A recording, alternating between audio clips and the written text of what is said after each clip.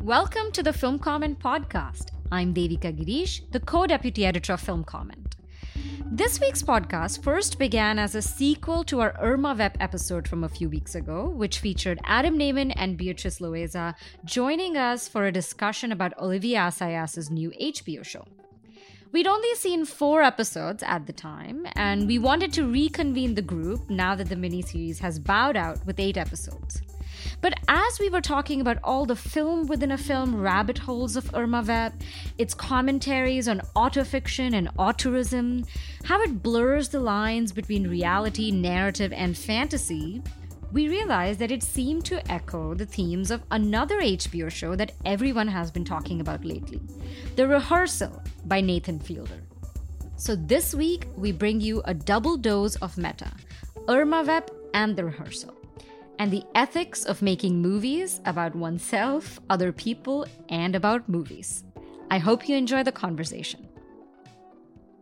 All right, it is late in New York. It is late enough that I'm very grateful that my 2 compatriots on the podcast today, whom you've heard from before on the Film Comment podcast, are here to join me to talk about all things movies about movies. Although maybe even the term movie is a bit very loosely applied here. Before we dig too deep, I'd love our guests to introduce themselves. Beatrice. Hello, Beatrice. I'm a critic, work at Criterion and editor at Criterion, and I have thoughts about Irma Vep. More thoughts. Yes, more thoughts. And? I'm Adam. I'm a critic and author based in Toronto. I just put a small baby to bed and excited to talk about Irma Vep again with these guys. Yes, so if you're a devoted follower of the Film Comment podcast, which I hope you are, you'll know that a few weeks ago we recorded a podcast about Irma Vep with Adam and Beatrice. At that point, we'd watched 4 episodes. Now we've watched the remaining 4, so I wanted to reconvene all of us together to see how our opinions had changed or broadened or become complicated. I will say a somber note regarding the absence of my co-host here, Clinton Crude. Unfortunately, he is on vacation, enjoying a beautiful sunny beach somewhere, and so I am left to do this alone. But Adam and Beatrice will make this less painful than if it were just me. So, yeah, Irma Vep, and then we want to talk about Nathan Fielder's Rehearsal. How do all these connect? You will find out eventually. Beatrice and Adam. Maybe Adam, let's start with you. Irma Vep, you had also only seen 4 episodes when we last talked. You were a big fan of the show. You wrote a great piece in The Ringer, kind of championing it.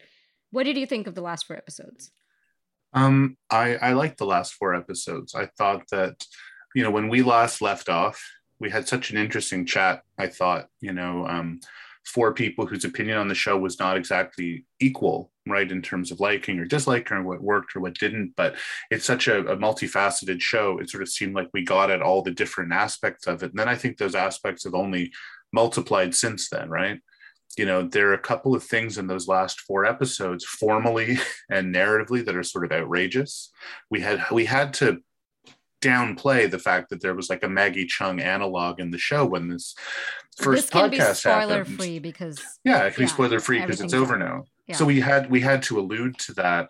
And in alluding to that, you're also alluding to the peril of writing about a show in real time. Because there were, I thought, some very thoughtful, perfectly well-intentioned pieces in the first half of Irma Vep's run saying, well, how can you replace Maggie Chung with Alicia Vikander? And why are you replacing an Asian actress with a white actress, which are valid, but became, I wouldn't say invalid, but were intensely complicated as the show went on, right? It wasn't a simple substitution. And if anything, the way that the Maggie Chung stand-in Jade hangs over and engages in the last few episodes, it's not a subplot. It's kind of what I think a lot of the show became about, right?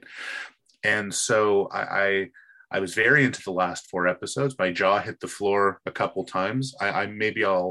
I'll put this to you guys to talk about, but there was at least one episode I thought that if this show was at all more popular, would have been a discourse monster the whole episode about, about on-set sensitivity and about, staging and directorial fetishism and all that, which on a more popular show, I think would have had lots and lots of essays and morning after quarterbacking, but kind of passed without a lot of notice. And I thought the ending was really beautiful, which maybe we'll kind of, get to, but I'm pro Irma Vep overall. And certainly I like the last 4 episodes. All right. Beatrice, so you were probably the least warm on the show when we talked last. Any dramatic changes in your assessments? I have to say, I probably am still sort of just warm on it. Yeah. But I love thinking about it, and I know that Assayas would probably like that. But I do agree with Adam about the ending. I also thought the ending was very beautiful. It comes kind of contrary to the idea of a big payoff in like the conventional sense that you see on like big series, this idea that you have to feel satisfied at the end of a show because of some big moment it presents. I feel like Irma Vep ended with this sense of resignation and a sort of mournful air, which I liked. It kind of owned the fact that it was ending, and this little discrete universe that it created is ending, and the movie not the movie, the series and the series makers, continue in new directions. Mira, Alicia Vikander's character, ultimately takes on some sort of new prestige project and, new directions, but also very cyclical ones. There's this new actress, I think, towards the end that's kind of held up as being some sort of next person in line. That's sort of the sense I got from it. And I couldn't help but notice that when the actual shoot within the film ends, we see title cards for the next Fouillade project after the Vampire, Judex. So it's like, it kind of straddled that, the cyclical nature of just like movie making, but then the fact that it also, each one sort of ends and it comes to a closure in a way that's more complicated than just like the big, final money shot, big bang kind of scenario, which I liked. Yeah, I think I maybe have had the most dramatic then change in response, because I loved the first 4 episodes. I mean, I was just like enamored with what the show was doing. I thought it was so intelligent and layered, which I still think. I mean, I think Assayas really sustains that all through the end. Like, it is so kaleidoscopic, and the layers are just, you can spend all night peeling them. And what I really loved about it is the elephant in the room that we were dancing around last time, is that it explicitly thematizes the role of Maggie Cheung in the original Irma Vep, how she herself was this Chinese actress brought in to portray like a French sort of icon, and then she's being replaced by a Swedish American actress, which Alicia Vikander in a scene sort of, which I thought was interesting. Like, she brought herself into it in one of the last few episodes, referenced her own biography.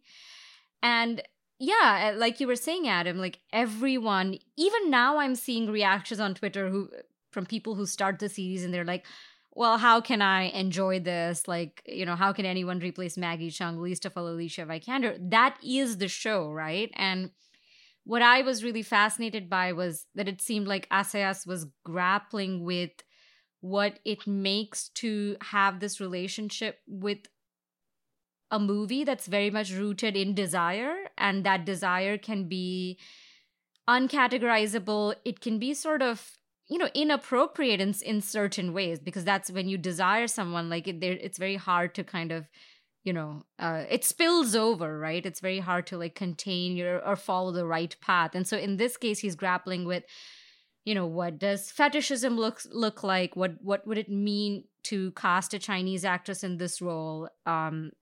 And what does it mean that would remind him of Maggie Cheung? Like, that's maybe kind of racist in itself, right? To think that any Chinese actress in that role would remind him of like his ex-wife who played that iconic role. But also you sort of understand what he's getting at, because that's kind of sometimes how our associations work with objects of loss or grief. And so I thought that that was like some of the most audacious stuff, honestly, that I'd seen in TV in a bit, but also in like autofiction. The whole series to me unfolded like that. And what maybe the last 4 episodes lost out for me is really interrogating those impulses in the way that I thought the first 4 episodes were setting up. And there is a particular scene that really I found disappointing, where there is this confrontation. There's a big spoiler, so if you haven't gotten that far, maybe pause. Where Mira Harburg, the Alicia Vikander character, actually confronts this sort of ghost of Jade Lee, who's the stand-in for Maggie Cheung. And I have to say, like, in these episodes, like, reality is blurred and like Mira Harburg herself becomes a spirit, and I loved all of that. But this confrontation, which felt to me like, in a sense, the climax of the series, was just so anticlimactic and sort of sentimental. And in a sense, I can understand why. Like, maybe it was a projection of Mira Harburg slash Alicia Vikander herself, like receiving a kind of blessing from Maggie Cheung. But that, I wish that had been more complicated, because the answers that the Jade Lee character provided were just so simplistic, about how Irma Vep was never really a French icon. And I just something very simplistic and sentimental, and also this belief that people have in the characters have, that René Vidal, who kind of drops out of the show because he has a meltdown, that he must return to it, that it is his project. He must reintroduce its spirits, the spirits of Irma Vep and Les Vampires, to this show. It all felt a little simple and sentimental, and I don't know if the show justified why he had to return. In fact, when that Herman character, who's Mira's ex's like husband, who's like some kind of newbie Marvel director, takes over, I was really excited to see like how they would map out these differences, because the show has this interesting balance between, it does have like the understanding that directors like Herman's are shills and they're not making interesting cinema, but it's also not condescending to that cinema, right? Like, it recognizes that there's something there that's like pushing maybe movies forward in a way that traditional auteurs aren't. And all of that just fizzled out for me a little bit.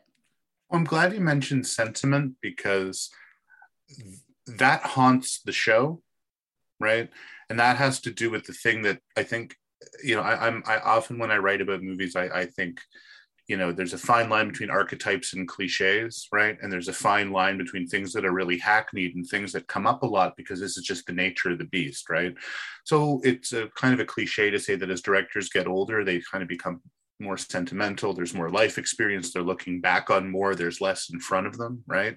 You feel that in this show. How can there not be emotion when you're talking about a past project? Assayas reckoning with his whole past career, maybe, the slightly narrowed horizons facing him going forward, both in terms of his age and the state of the industry.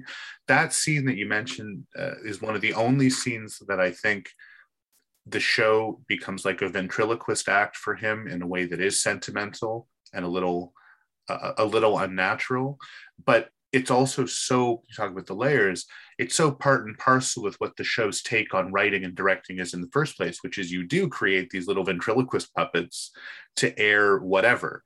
And when we feel like it's René Vidal doing that within the show, that's one thing. I think when we feel that it's maybe Assayas doing it and staging this conversation between Irma Vep's past and present, which is really quite convivial and congenial and no one's mad at anybody, I tend to read that scene in terms of maybe all the anxiety and neurosis that it's repressing. Like, why does he feel a need to include that scene? I think it's because I think he can't really imagine a conversation like that, literally or figuratively, going all that well. And that's why the very last moment, which again, I still feel like treading lightly on spoilers because maybe this isn't a show with a mass audience yet. But I mean, you want to talk about sentimental and you want to talk about unguarded. You move from one incredibly iconic, famous former partner, filmmaking collaborator, to what feels like a direct address, possibly to another one. And that's not meant as gossip, and that's not meant as to be inappropriate to bring up. But as the René Vidal character talks at the end, he's now speaking to another partner. And he commenting on someone who he's left behind and how are the kids doing and whatever else. You want to talk about autofiction and the second part of Assayas's career and his other very well-known filmmaking, significant other, especially considering Mia Hansen-Løve in Bergman Island creates a character played by Tim Roth who absolutely, I mean, I don't know if anyone caught this in Bergman Island, but when you see Tim Roth sketching, he's sketching fetish wear and bondage, which is a common thread in a lot of Assayas's other films. I joked to a friend that all that Irma Vep is missing is the Marvel cut scene at the end of, Mia Hansen-Løve writing, Bergman Island off in a corner somewhere. But he's not hiding that stuff. He's coming out front with that at the end too. So sentimentality is often kind of a negative word, but I also sort of perceive real emotion in that. And that trumps the cleverness of the show in some ways. I was surprised by the end for something that's kind of so trashy and kinetic and propulsive and also cerebral. I was surprised by how moved I was by that stuff.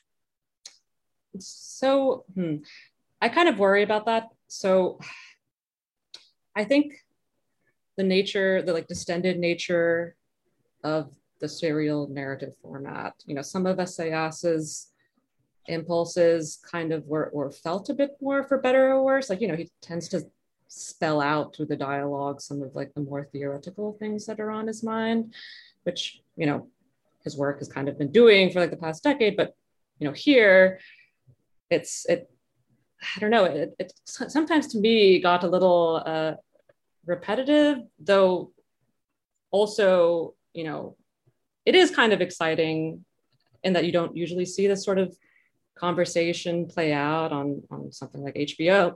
Though I think rewatching some of the episodes, it also had the effect of just kind of feeling extremely literal, which isn't exactly, I don't know, the best experience if this very, spiritual character of Irma Vep and the whole lofty legacy of Le Vampire and the original Irma Vep, I just wonder if the weight of all of that would come across for someone that's not familiar with it. Does this stand on its own with what it's able to conjure?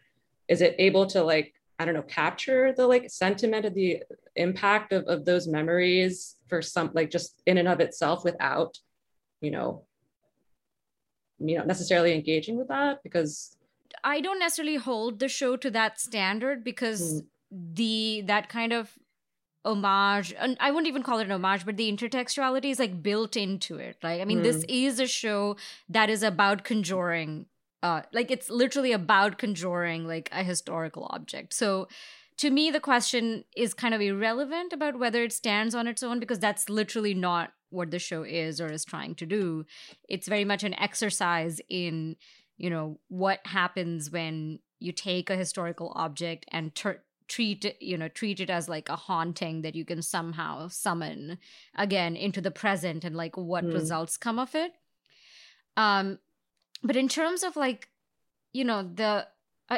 feel like maybe you and I are getting to something similar though, which is that in summoning those ghosts, what exactly is it interrogating?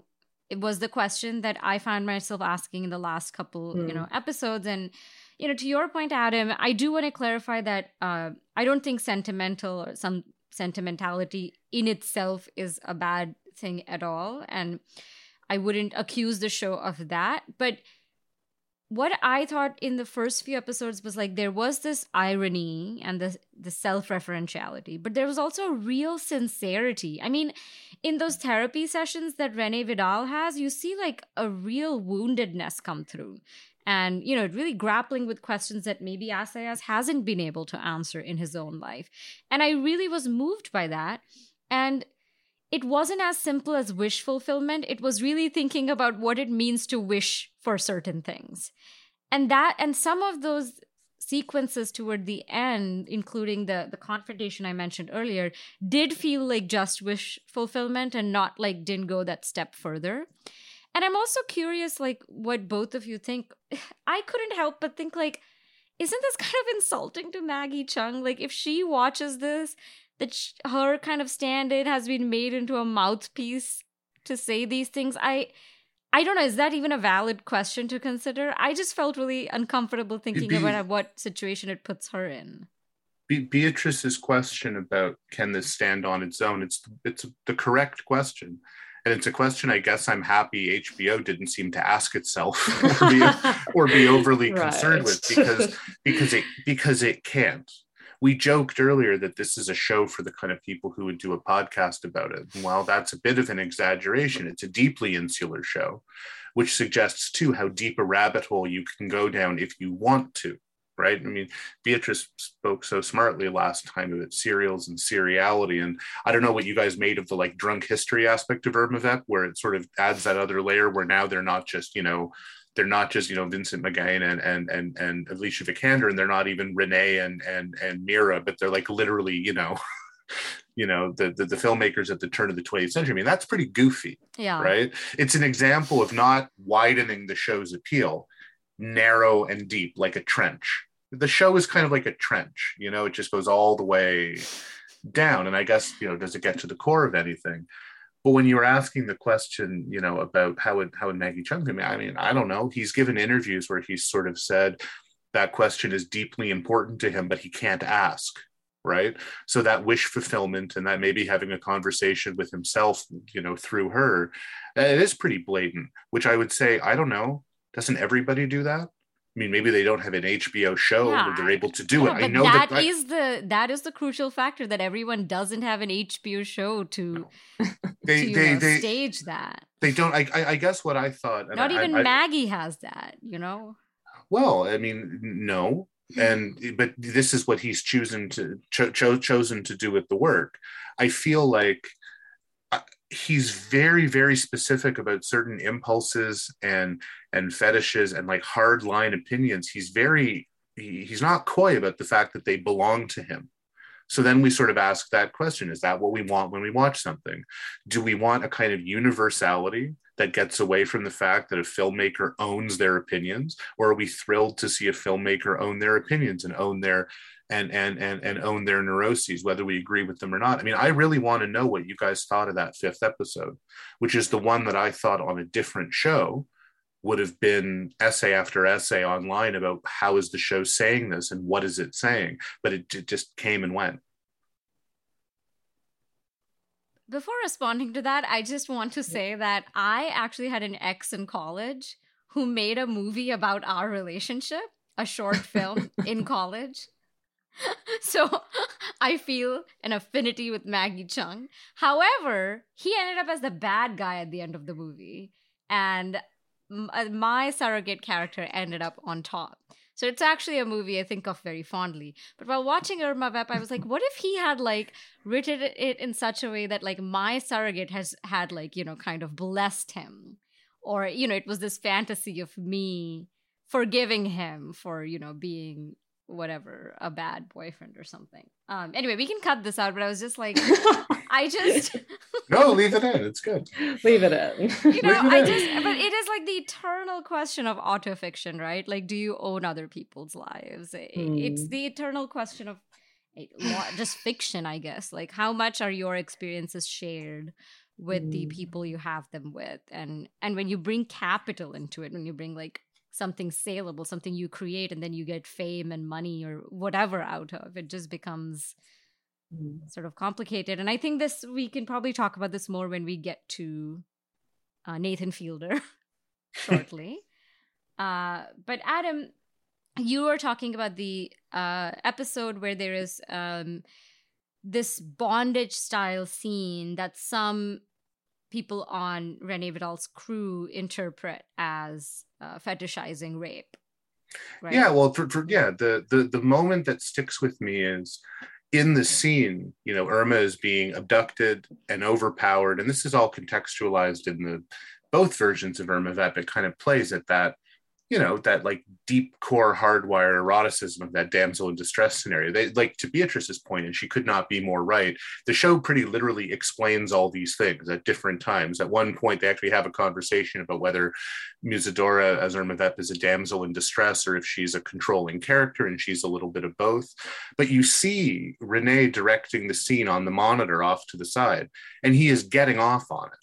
Clearly, like, he's orchestrating it. He's getting off on the fact that the character, not the actress, I guess, the character is kind of being right. I agree with you because it's very indeterminate. Getting off on her being kind of molested while unconscious, and he lets it go on for a long time. It's hard to say because his relationship to filmmaking and directing itself seems so fetishistic that it was hard to say for me if he was getting off on the scene. Well, but it's implied that he might be, and it's implied that he's done like multiple takes of this. And Vikander has a pretty funny line reading where she's like, "I think we got it." Right. And then as the episode goes on, other members in the crew start framing this as like a conversation piece around things that are pretty contemporary. The show doesn't pause to subtitle it or superimpose it and say, this is about consent and this is about cancel culture and this is about whatever else. But the show's clearly taking those things kind of head on. And I thought that, through Renee Vidal, Assayas seems to be owning certain things for himself. Right? Whether these are the things that are supposed to belong to the character or they're supposed to belong to him through the character. I thought that it was like quite an interesting episode in terms of speaking theoretically. And I thought it might make people uncomfortable, upset, which is not an end in and of itself, by the way. I'm not even sure I feel positively about it, but I couldn't believe what I was watching and then thought that there would be more reaction, and there just wasn't. You're listening to the Film Comment Podcast. Sign up today for the Film Comment Letter. It's a free weekly digital newsletter featuring original film criticism and writing by Film Comment's editors and brilliant contributors. The letter delivers exclusive features, reviews, interviews, streaming picks, news, and more directly to subscribers' inboxes every Thursday before they're published on filmcomment.com the following Monday. Sign up today at filmcomment.com.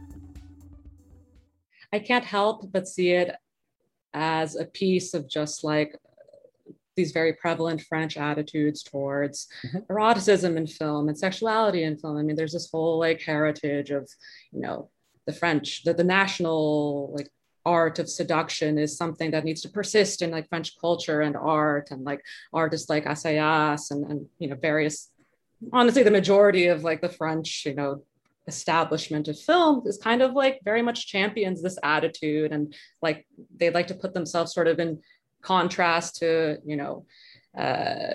the American, the various, to them, like obstacles that American culture and Hollywood and like Me Too feminism is putting in the way of like this proper expression of seduction, which is much more complicated than the Americans give it credit for. So, I actually kind of just saw it in those terms. So in that sense, I actually didn't even give it that much credit or much thought. It was just like Assayas weighing in like the rest of France, or a lot of French people. And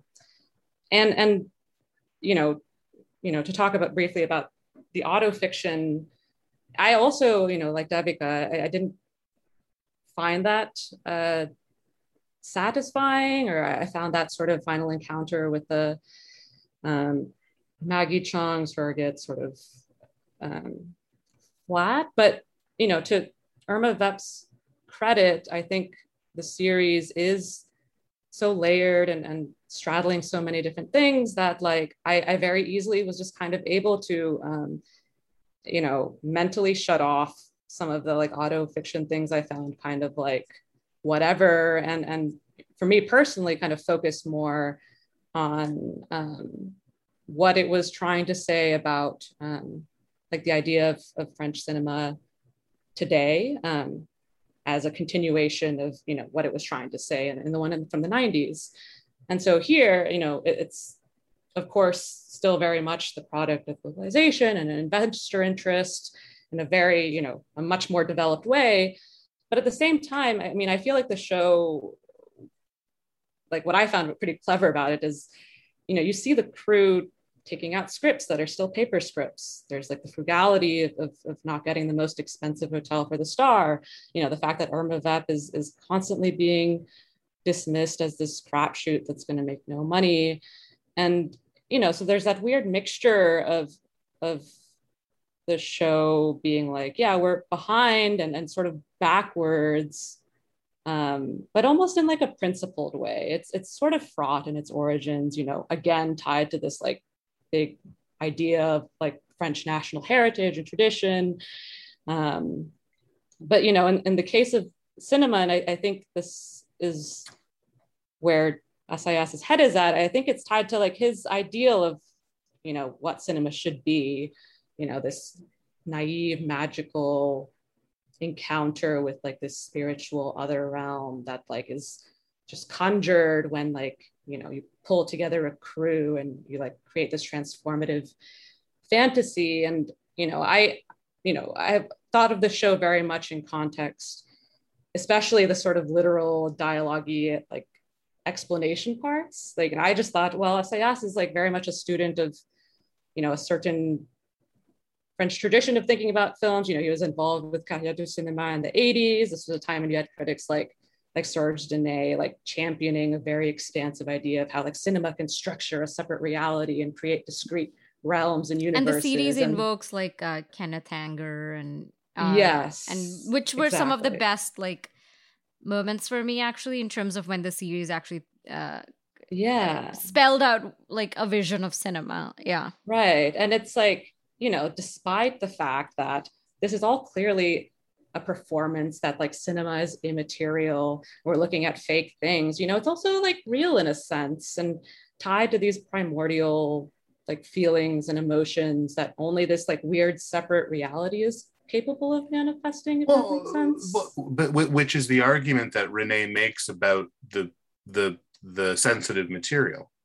Right. He says you have to have the freedom that this is not reality, and not only that it's not the real world, but that this isn't really happening to people, and that the discomfort is encountered in the process of art making. I mean, it's sort of the omelet eggs analogy, right? Which has no real corollary to Assayas's practice. He's not considered to be a filmmaker who's had controversial interactions, but at the same time, you know, he made the first Irma Vep as sort of a courtship ritual, and, you know, kept putting Maggie Cheung on screen at different points, you know, before, during, and after the dissolution of their relationship. I mean, everything that you said is so true and articulate about, I think, what he's trying to say about cinema, that it is ephemeral and it is conjured, and a different reality gets created through all this really granular stuff that is boring, and there's drudgery and there's neurosis, and then you make something else that's kind of magical. In certain moments, it sort of seems to be suggesting that one of the things that makes it magical is that it's not correct, that it's a heightened form of life, it's a heightened experience. I mean, it's the field of this make believe, right? And that's where you can be transgressive without real consequences. Right. And so in that episode, which again, to give it its due, it is pretty important what ends up happening, which is the crew kind of basically all ends up saying, you know, well, is Mira okay with it? And I thought that some of Vikander's best acting is where you see this character who is not just an empty suit, right? And she's not just a right-offable starlet, and she's also not just not Maggie Cheung, because by that point in the show, we have some sense of Mira's life, her social life, her personal life, her sex life, all of her different lives, right? She kind of grins and swallows how she feels, which I thought was really interesting, where she's sort of like, I want to be on your side, because she wants to be on the side of freedom and expression and the project. And she sees that René is kind of sensitive, but she, I think within the world of the show, she hated doing that. She didn't like being groped like that. She didn't like being put on screen like that. She didn't like feeling like this director who's putting himself to her as a friend and collaborator and co-conspirator and placing her above the other people in the cast and crew, meeting with her in a way he doesn't with everybody else. She is there as like a blank body in that catsuit for him to get off on what's happening. And she knows that. And she doesn't know that autonomously. She knows that because the script is written that way. And that's what I meant by, I thought he was really sort of trying to get at something about himself and about filmmaking practice. And it rhymes so much with that intimacy coordinator stuff that runs throughout the show too, which the show's pretty sarcastic about.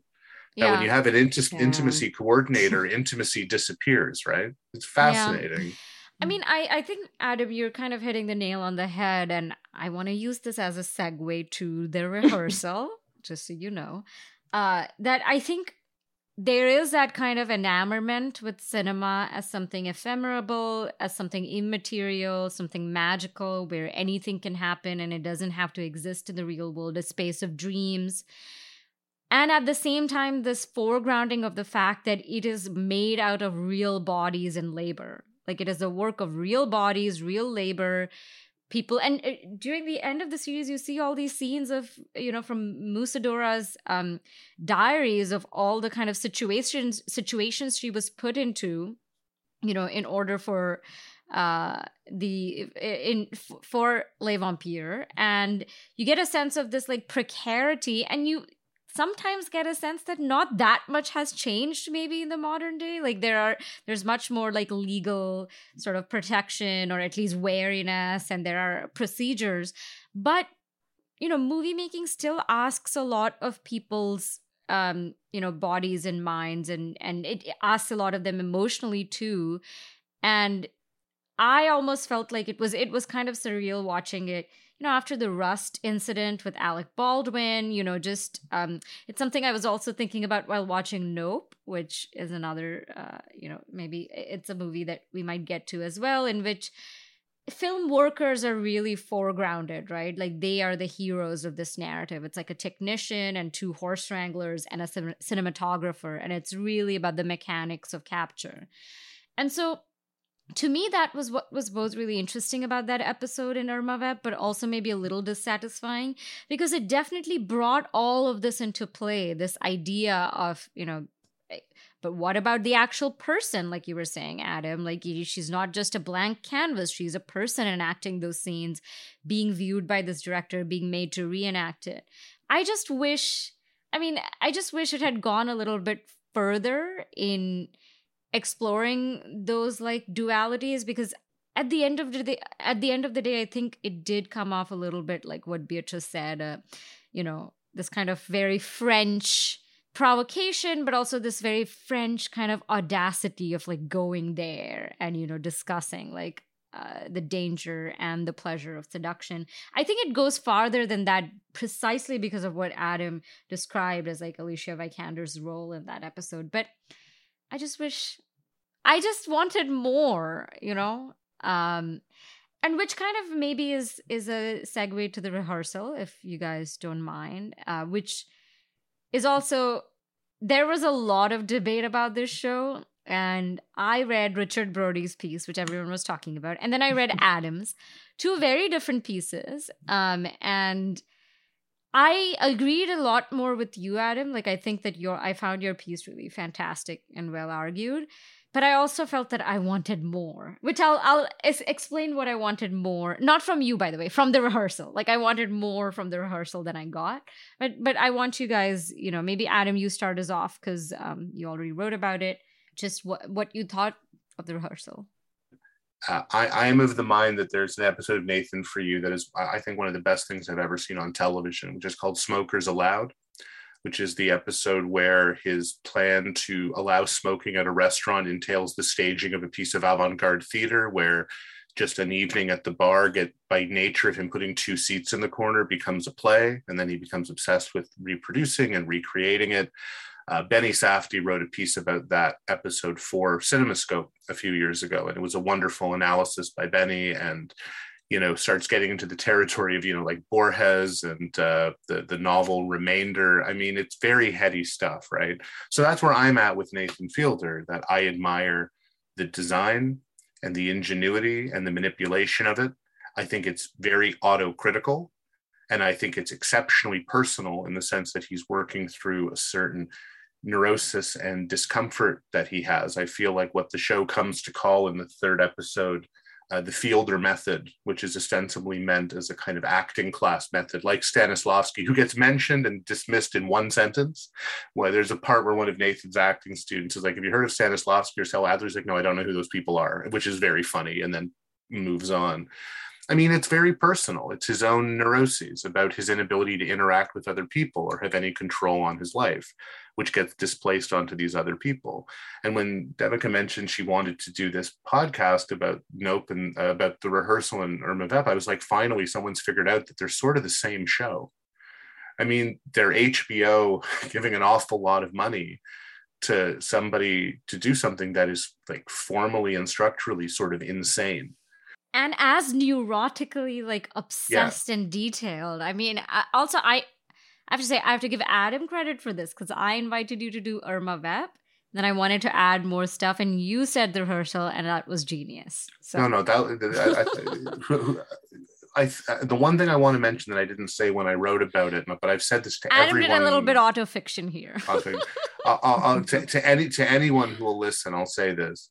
I watched the rehearsal the night after I saw Thor. I saw like 4 episodes of the rehearsal on an advance screener that HBO gave me. I happened to go, hey, watch Thor, which is a horrific movie by a horrific filmmaker. Thor: Love and Thunder is awful. But what I thought was that in a Marvel film, for instance, and Assayas would have opinions about this too, given the superhero movie criticism that runs through Irma Vep, we are so inured to CGI now that things that are fundamentally on some level miraculous are completely blasé. Like Thor is a terrible movie, but it's expensive, right? But on the rehearsal, when he shows us that he has had a bar built in a different city, or that extras have been hired to walk through the streets of New York at a particular moment, I'm like, how does someone do this? How much money does this cost? This is the most spectacular production I've ever seen. I would really like to know how much money it costs. Like, probably the catering budget on Thor, but my point is that by setting it in the real world and by turning the real world into this kind of tactile special effects spectacle where almost anything can be recreated and reproduced. And trust me, as the show goes on, I had to like stop after one episode to just look at the wall because I did not understand how someone could logistically stage what he ends up doing. There's something kind of miraculous about it because it is physical production. And I find that the logistics of it as a physical production are not written about nearly enough and are not appreciated nearly enough. It was the same thing on Nathan for You, where it's not just satirizing reality TV or criticizing reality TV, it's reproducing it in a way that's kind of stunning. I think as a production, the show is hugely underrated. Yeah. I mean, I want to quickly give a précis of the show to anyone who may not know. I mean, God, should I even try to do this? Maybe Adam, you do this since you've written about it. No, I mean, he ostensibly the first episode of the rehearsal is that Nathan Fielder is at loose ends at the end of Nathan for You. He can't keep himself off television. So he's trying to keep his hand in by helping anxious people rehearse for things that they don't want to do because they think it's going to go badly. If you can think of a more contemporary subject, I'm waiting. I mean, this idea that in real life experience is terrifying and you want to mediate everything and prepare everything. Ostensibly, that's what the show is about. In the second episode, the rehearsal changes and it becomes about a woman who wants to rehearse for motherhood and for adopting a kid. And enough of the show has aired, this isn't a spoiler to say, the show kind of then plunks down inside of that. There are digressions and we see other rehearsals and Nathan's got multiple projects on the go. But this woman and her desire to raise kids and then Nathan's desire to help her, both for his show and clearly for himself, becomes what the show is about. And oh, did you say what the first episode is about, though? Well, the first episode, you guys talk. You saw it. I do want to emphasize, like, the first episode, it's a guy who lied to his trivia mates, like his friends of like 20 years that he plays trivia with every week at a bar. Just one time accidentally said, like, yes, I have a master's degree, and then never corrected them. And this like eats away at him. So the whole episode is Nathan helping him rehearse how to, come clean to one particular friend whose reaction he fears. And the reason I want to mention this is the stakes are so comically low in this one. And then, Adam, the one you're describing, where I don't know if the stakes are high, but it is something that feels more, the thing being rehearsed is something that the woman is contemplating like a very significant life change. And here it's like, also what the lie is so innocuous. Like, come on. Like, I was just like, that is part of the joke of the episode, right? Yeah. It's such a stupid lie that a man has to rehearse it in all these elaborate ways to do it is just, it feels so fake. I don't mean that as a criticism. It just feels like just invented for Nathan Fielder and our amusement, the whole thing. Yeah. I feel like it's a kind of is a pair with, just this whole idea of intense trivia people. I mean, like, this guy's so potentially upset or is like scared about the friend's reaction, but then I think towards the end of that first episode, there's this dilemma, because I think Nathan sort of finds a way to sort of unconsciously drop the answers to the trivia questions and like feed them to him. I'm sorry. Exactly. Yeah. Yes, it's a betrayal, but then also just the fact that like there's this fear that like this main guy will like flip shit and like completely just turn over the table at the idea that he didn't do a legitimate trivia night, that the answers didn't actually come from him. So I mean, I think Nathan For You, genuinely political television show, right? That underneath all of it, the thesis of Nathan For You is that this late capitalist moment is so overwhelming, you simply can't compete. So Nathan doesn't really help these people compete. He shows that in order to even think about competing, your plans have to be so circuitous and off to the side that they become about something else. And then the second subject of Nathan For You is his loneliness. He's not really trying to help these businesses. He's looking for something to do, and he has no life. So this gaping void of a life, that he doesn't have, all his energies and resources get channeled into helping people, but he's not really helping them, or it's a very kind of counterintuitive kind of help. It's like Rube Goldberg's that keep breaking, right? This show is contextualized by one throwaway line in the pilot, which, granted, it was the New York Magazine profile that filled it in. But in the first episode, he's in the pool with the main guy, and they're trying to have an unguarded emotional conversation, which he, of course, has staged, right? But at one point he goes, I was married for 3 years and it didn't work out.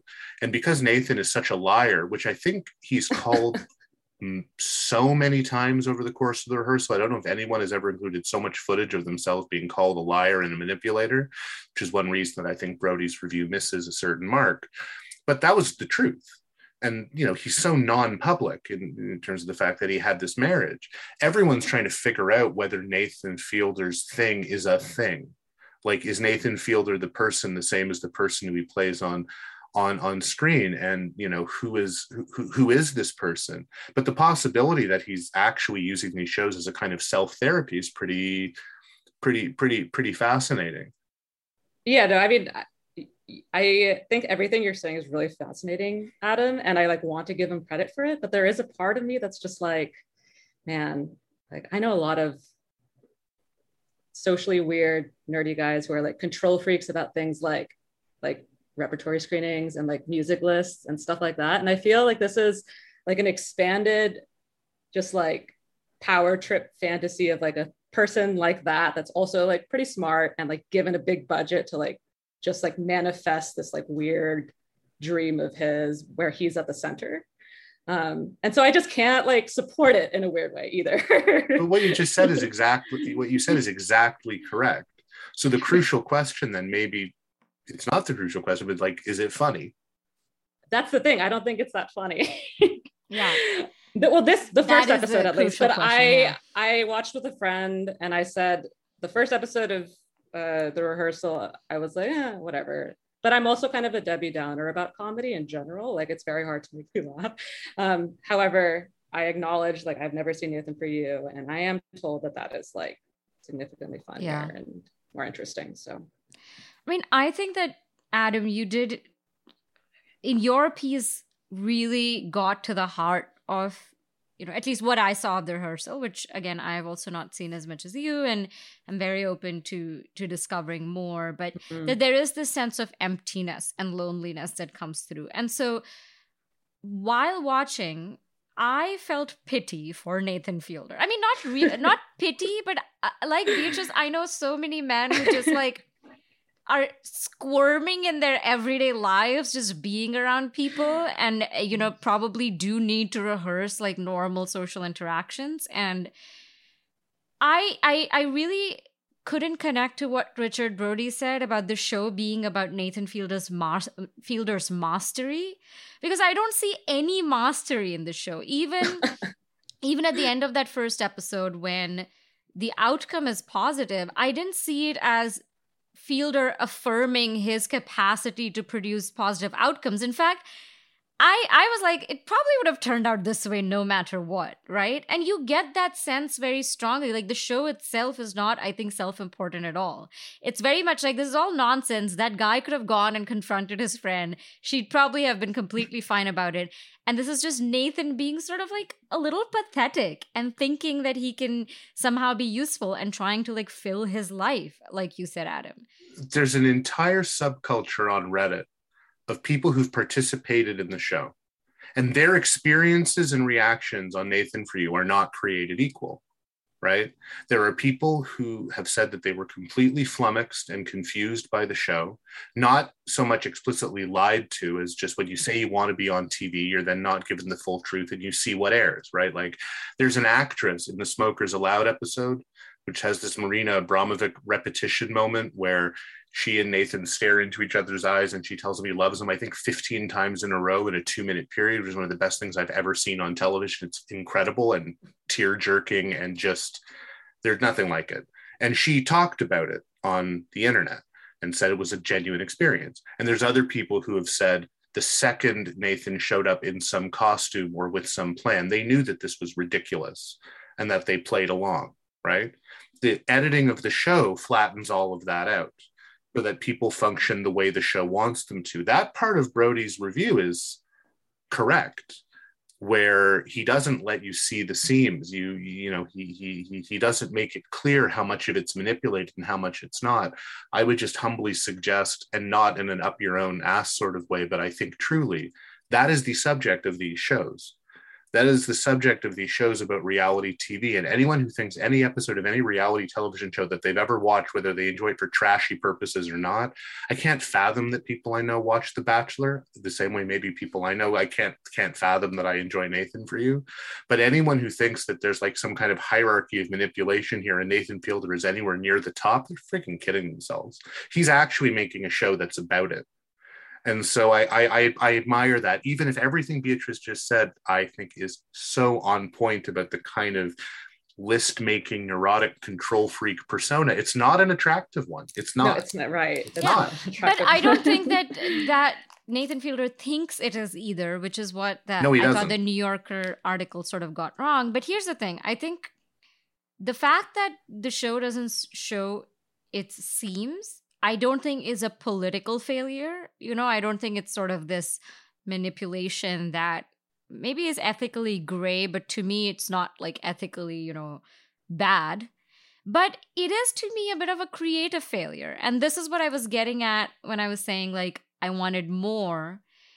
And again, I should keep repeating the caveat that I have seen one episode, so I don't want to make definitive comments. But, as I was reading Richard Brody's article, a lot of the things that he was saying, like, what if he, made apparent the labor of the people, like the crew that's helping him put all this together? What if he gave us a greater sense of how, like, what are these people's reactions when they learn that they've been had? Or what is even the process? Like, do they have to sign releases? All of this stuff.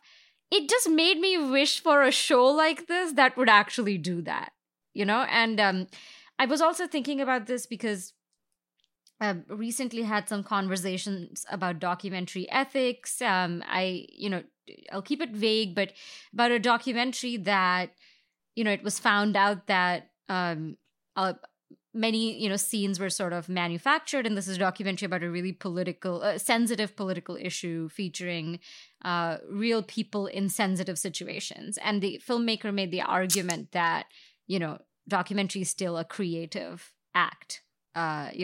Manipulation is part of the act of making a movie. And that made me think a lot about, like, I think that is true. And if we let go of that, we lose a lot of interesting art. But at the same time, we have become so conditioned to taking for granted that anything we see on screen that goes through a certain kind of bureaucratic process is all ethically approved. And so while I was, for instance, reading Richard's review, I was like, I mean, come on, I'm sure he had to get all of them to sign releases because the law requires it. And I'm sure they all agreed to be on this. And I'm sure they all thought it was funny. But then it did make me pause and think, like, is that true? Do I even know how this stuff works enough to know that that's true? And wouldn't it be so interesting if a show delved into that? The catchy little jingle I'll offer is real behavior under deeply false pretenses. Right? These are deeply false pretenses on Nathan For You and the rehearsal. And even when the shows pull back sometimes, because there'll be all kinds of very complicit monologues when it's like, I told them I was doing this. I mean, in the first episode, he says, we got him out of his apartment so we could take scale, photos of it to reproduce it. But this has now kind of become a thing where a character in the second episode, which I know you guys haven't seen, a character who comes off extremely poorly, let's say, for multiple reasons pertaining to religious faith and driving habits and just his basic way of being. It's a hilarious episode called Scion, which has a double meaning. It's the name of a car and also the idea of an heir and a son and a family, which is, I think, what the show becomes about. It's now gone deep online, this guy talking with his experience. And everybody is kind of saying, dude, you're insane.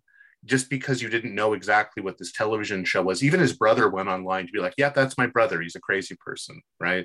I mean, it does get into those areas, I think, of discomfort. But of course, until you can prove that these people had guns put to their head to be on this television show, it does not bother me, or it does not bother me fully, because some of it is interrogated by the show itself. And I know Twitter is not a barometer of real critical opinion, but there have been some very funny tweets that have kind of, interlaced Nathan Fielder's method with Joshua Oppenheimer's method in The Act of Killing and The Look of Silence, which is on one level deeply inappropriate and not worth pursuing. And on another level, that tweet made me laugh out loud. Like, that would be a good Nathan for episode. So Adam, the question isn't, is it funny? The question is, are there funny tweets about it? Yeah. That's what you're saying. Both funny and funny tweets. I want you guys to watch more of it, because when it hunkers down in the house, I think it turns into something pretty special. I think. God, we're gonna have to do the rehearsal part now. I think we're almost at the end of the hour, and I know we were going to discuss some other things, but I think that this the Irma Vep rehearsal just made for a very perfect double bill. So I'm almost hesitant to topple that. But any closing thoughts?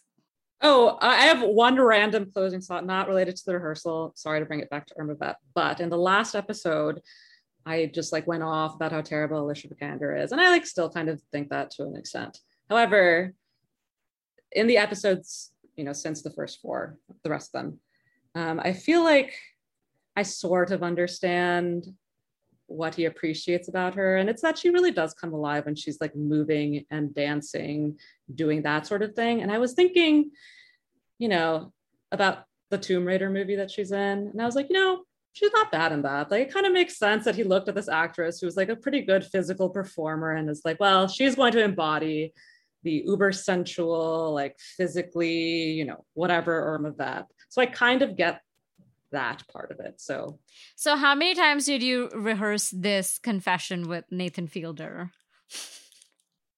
But Alicia Vikander. They are both shows that demonstrate, the fine points of rehearsal is something that does have a fixed outcome, right? And the way that things change from take to take, and the way that performances are modulated, almost like that's a really fascinating discussion for both fiction and documentary. So thank you so much, both of you, for the truly wonderful conversation. Once again, very thought-provoking, and I'm excited to watch more of the rehearsal, Adam. As you should be. Have a good night. Night. Bye, everyone. The Film Comment podcast features original music by Greg Einge. Film Comment is a publication of Film at Lincoln Center.